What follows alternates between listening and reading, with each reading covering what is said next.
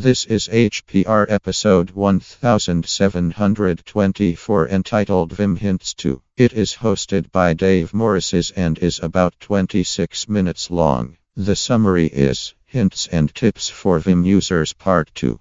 This episode of HPR is brought to you by anhonesthost.com. Get 15% discount on all shared hosting with the offer code HPR15. That's HPR15. Better web hosting that's honest and fair at anhonesthost.com.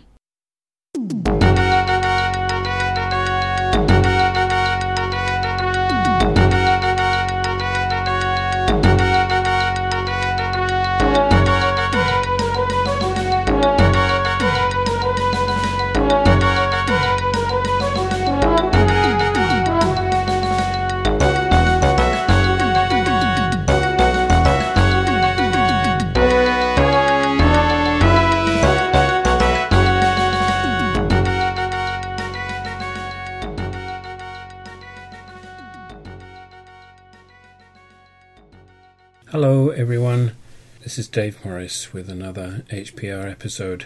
Today I'm continuing with my series about Vim.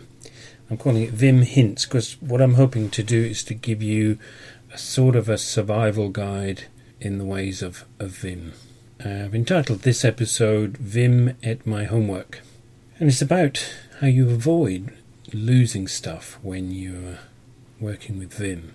I appreciate that we haven't really started looking at how to use Vim yet to do anything, but I thought it would be good as part of the survival guide toolkit to look at the security angle of it first of all, so that when you do get to actually use it, you can do this with the knowledge that you've got everything pretty secure. One of the first things that you can do is to ensure that Vim is running in the mode where it keeps a backup of what you're editing. And to do that, you need to set up a configuration file. I mentioned this in the last episode. I think I mentioned that normally the configuration file is called .vimrc and it's in the home directory. That's certainly the one of the options that you have, and that shadows the way things used to be done under VI, but there's an alternative, which is to create a directory, top-level directory under your home directory called .vim, and then to create a file called vimrc without the dot on the front in that directory. You choose which one you prefer. This is for Linux, of course. If you're on Windows, it's called _vimrc and so on. I'm not really going to go into this. I'm not a Windows user. I don't know about Windows. You can find out more about it in the documentation if you need to do this. Anyway, I prefer to keep my configuration file in the top level directory just because I guess I'm stuck in my ways. It's the way I've always done it. So the very existence of this file makes the program that's sometimes invoked as VI behave as if it's Vim, but it's always a good idea to switch on all of the Vim features by explicitly setting the no compatible option. And all you need to do to achieve this is to put a line in the configuration file which consists of set space no compatible, no compatible. In other words, switch off VI compatibility. Okay. You appreciate that Vim has come from VI, and it will emulate it if you wish it to. Can't really think why you'd want to, but you can if you want to. So having got that out of the way, the thing I was talking about earlier, the backup thing, is enabled by, on the next line, putting set space backup. Now, backup file is a copy of the file that you're editing, which is taken before you actually make any changes. So you've got something to fall back on. The backup file is saved in the same directory as the file being edited by default. And personally, I think this is the best way of doing things, but you can, if you wish, tell Vim to put your backups in a different place. And there's a command you can add to the configuration file. These are all in the show notes, by the way, which will enable you to do this. Set backupdir, backupdir equals, and then you follow that with a list of directories. So you could, if you wanted to, put a tilde, meaning home, /.backup. So if you'd created a .backup directory at the top level, then it would write your backup files in there. The example shows that being followed by comma dot, which means the current directory. If you haven't got a backup directory, that means, and comma /tmp. So if you don't have a home directory, if you don't have a current directory, which might be the case if you're running off a disk which is not writable, then try and write the backup into the temp directory. So I wouldn't personally suggest you do this just now. Just get everything to be written into the same directory as the file itself, I would suggest, is the best way of going ahead. So the next topic in the sort of securing things section is to talk about undoing changes. So you might, once you know how to do this, you might do something silly like delete a great block of text from your file. So, or you might make a change in the wrong place, or you might do something. There's many things you can do. We'll come on to some of the large and powerful features of Vim, but of course large and powerful means you can make some pretty horrendous errors. So if you do make a mistake, then you can undo the change. If you're in normal mode, remember we talked about normal mode, the mode you normally start up in, and the one that you return to by pressing escape. When you're in that mode, typing U will undo the last change. There's also a redo. So if you undid something and realize, no, actually that's what I did want to do, you can hold down Control key and press R, normally called Control R, and it will redo the last change. So Vim is actually keeping a record of these changes. It's keeping many of them. You can control how many, but we won't go into that just now. And you can undo successive changes back in time.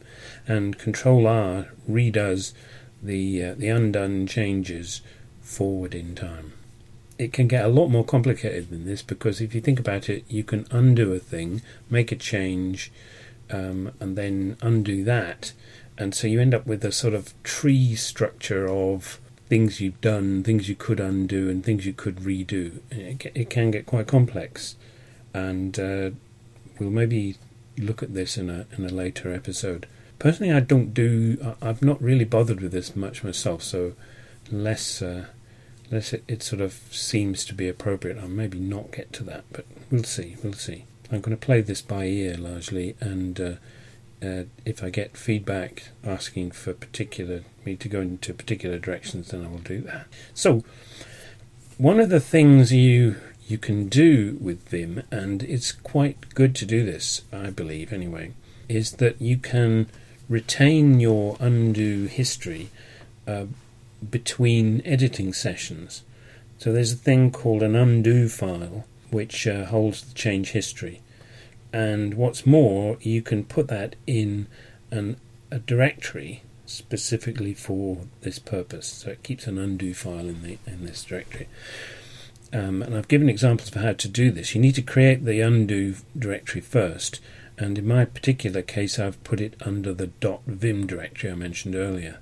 So you would put in your configuration file the line set space undo dir, undodir, equals, and then tilde /.vim /undo dir. So that means I want my undo file or files to be files, plural, to be put into this directory. And then you'd follow that by enabling the undo file option, that is saving your undo history, with the command set space undo file, UNDOFILE. Now, the consequence of this is that when you start an editing session, it's possible for you to type U as your first the first thing you do. What that means is, assuming you've been editing this file before, it means undo the thing I did last time I was editing it. That can be a little bit surprising. I've certainly surprised myself by doing this, but it is, if you know what you're doing, quite a powerful feature. So things like you might apply a change to a program, test the program, find, having saved it that is, then find, oh hell, that was rubbish, I don't want to do that, go back, start editing the file again, press U and undo that change, and you're back to where you were before you did the thing that you wish you hadn't. So the next topic under this particular heading, keeping your files and your work intact, is a quite large subject of file recovery. Now, there's a lot here. I won't go into a huge amount of detail. I just wanted to give you a sort of taster and enough to survive with. There's references here that you can follow up if you want to dig deeper. So as Vim is running, it has its own recovery mechanism where it generates what's called a swap file. This file is normally under Unix and Linux, under BSD and Linux I really mean, or indeed Mac OS. The file name is built from the name of the file being edited with a dot prepended to it, making it a hidden file, and with the extension .swp being stuck on the end. So if you're editing the file test file, the swap file would be called .testfile.swp, and it's in the same directory as the file you're editing. Now you can make Vim write the swap file elsewhere, and there's something to be said for this. You could put it on a different partition so that you're safer from problems and crashes. You can also switch it off, the whole swap file business, but that's not smart. Not a smart thing to do, I would say. And I would suggest leaving things in the default mode until you understand more about this. Now the swap file is updated, so it's keeping a history of what's going on. It's updated after typing 200 characters, or when you've not typed in anything for 4 seconds. When you finish editing, when you write your results, or indeed quit out of Vim, then the swap file is deleted. So it's a thing that's present while you're editing, and it's holding a recovery information about the edits that you have done.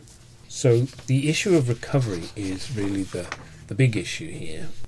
What recovery is offering you is the ability to recover from something nasty happening, like the power going out or your machine crashing for whatever reason.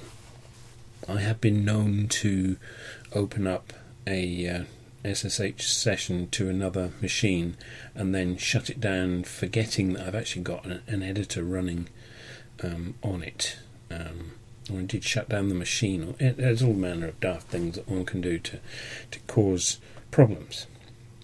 If something happens to crash your Vim session, then your swap file will be left behind. And if you know that that's the case, you know that something's gone horribly wrong, then you can just simply invoke Vim in its recovery mode to start the recovery process. And you do that by typing vim space -r space and then the file name. You will see the recovery process will be invoked. You'll see a message of the sort that I've included in the show notes. It says using swap file, the name of the swap file, original file, gives you the name of the original file, recovery completed, tells you to check that everything's okay, and so on and so forth. And then you can carry on with your editing session. Now the key issue is that it doesn't delete the swap file. The swap file is still there. We'll come on to that in a minute. Now the Vim -r thing is fine. Personally, I don't use it very often. I tend to just go and do the alternative thing, which is to go back to editing the file I was editing before. And that's the point at which Vim will say, oh, there's a swap file here, and will alert you. Now, you'll see in the show notes an example of the sort of message you'll get, which starts with E325 : attention.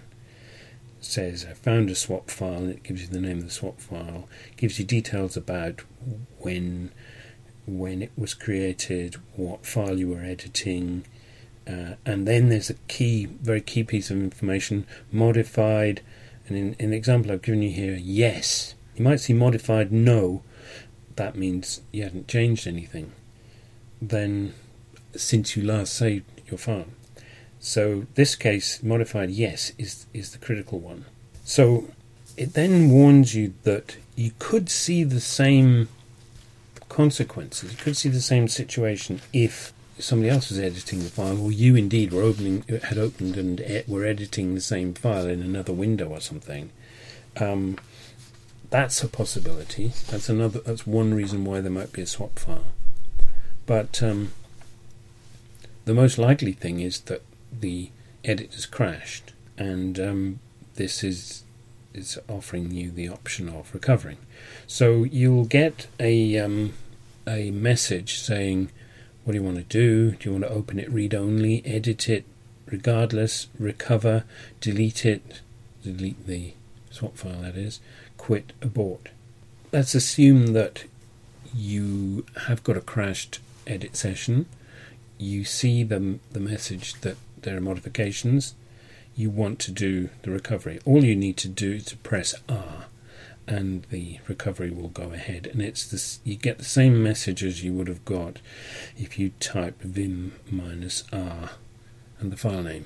Now here's the thing about the swap file. It's not deleted. It's used for the recovery purposes, but it is not deleted. In fact, the edit session creates a new swap file. In fact, the new swap file will have the extension .swo instead of swp, and Vim keeps on cycling through the last letter of this extension until it runs out. Seems slightly odd, but anyway, it goes all the way back to A.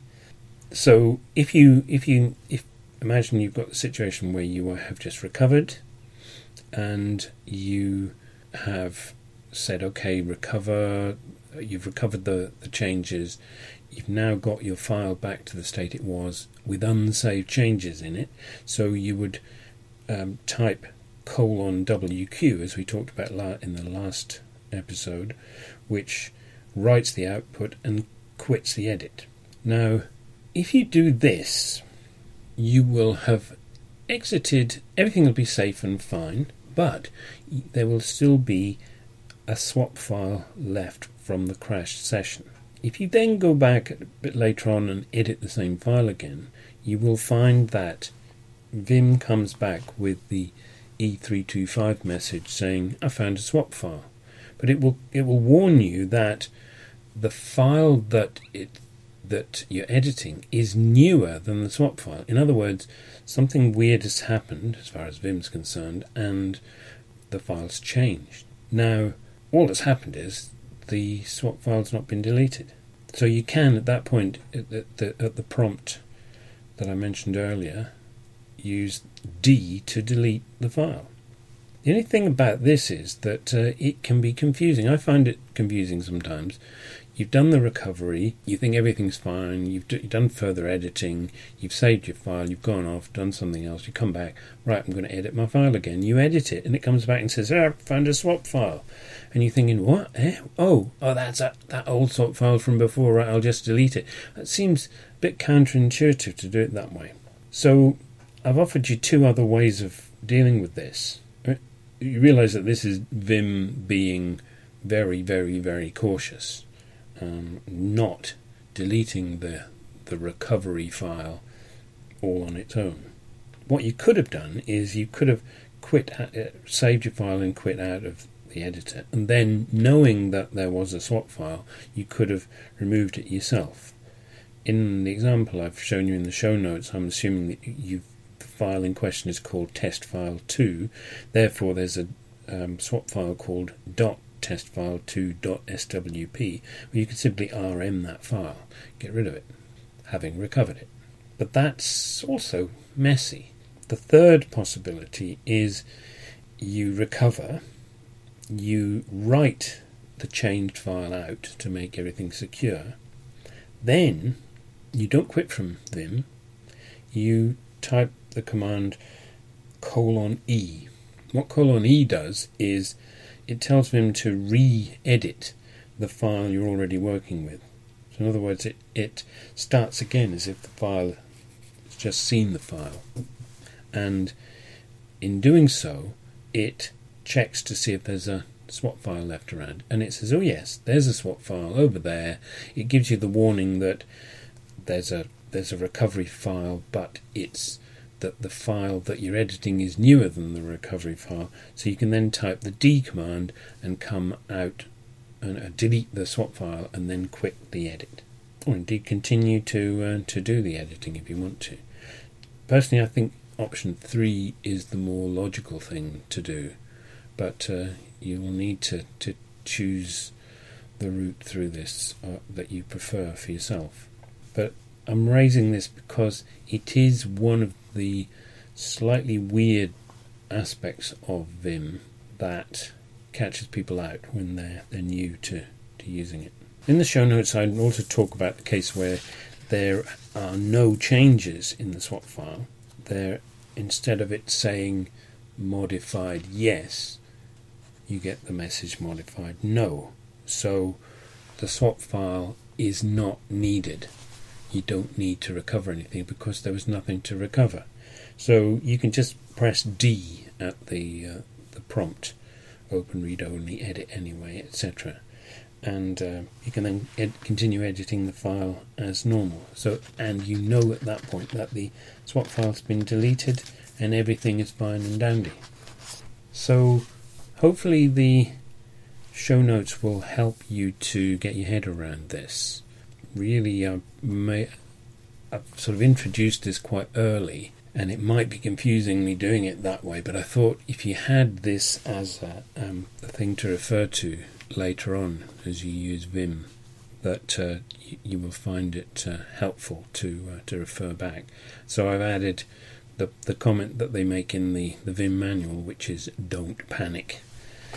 The recovery thing is a little bit weird, but it's pretty robust and will get you out of nasty situations where your machine has crashed or something else nasty has happened. So I finish up my show notes with a summary of the changes you should make to the configuration file. I've just listed them all there together, and reminding you that you in normal mode will undo a change. Control R in normal mode will redo a change that you've previously undone. And don't forget that restarting Vim after a crash will invoke a recovery dialog, which we've just been discussing. So I hope that's useful, and the next episode in this series we will start using Vim for real. Hope you find that useful. Okay, bye.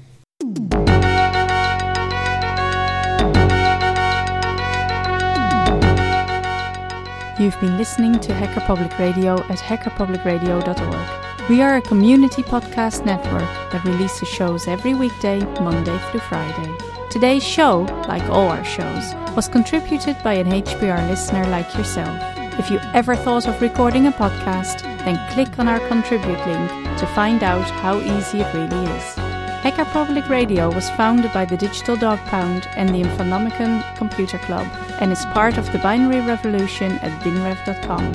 If you have comments on today's show, please email the host directly, leave a comment on the website, or record a follow-up episode yourself. Unless otherwise stated, today's show is released under a Creative Commons Attribution Share Alike 3.0 license.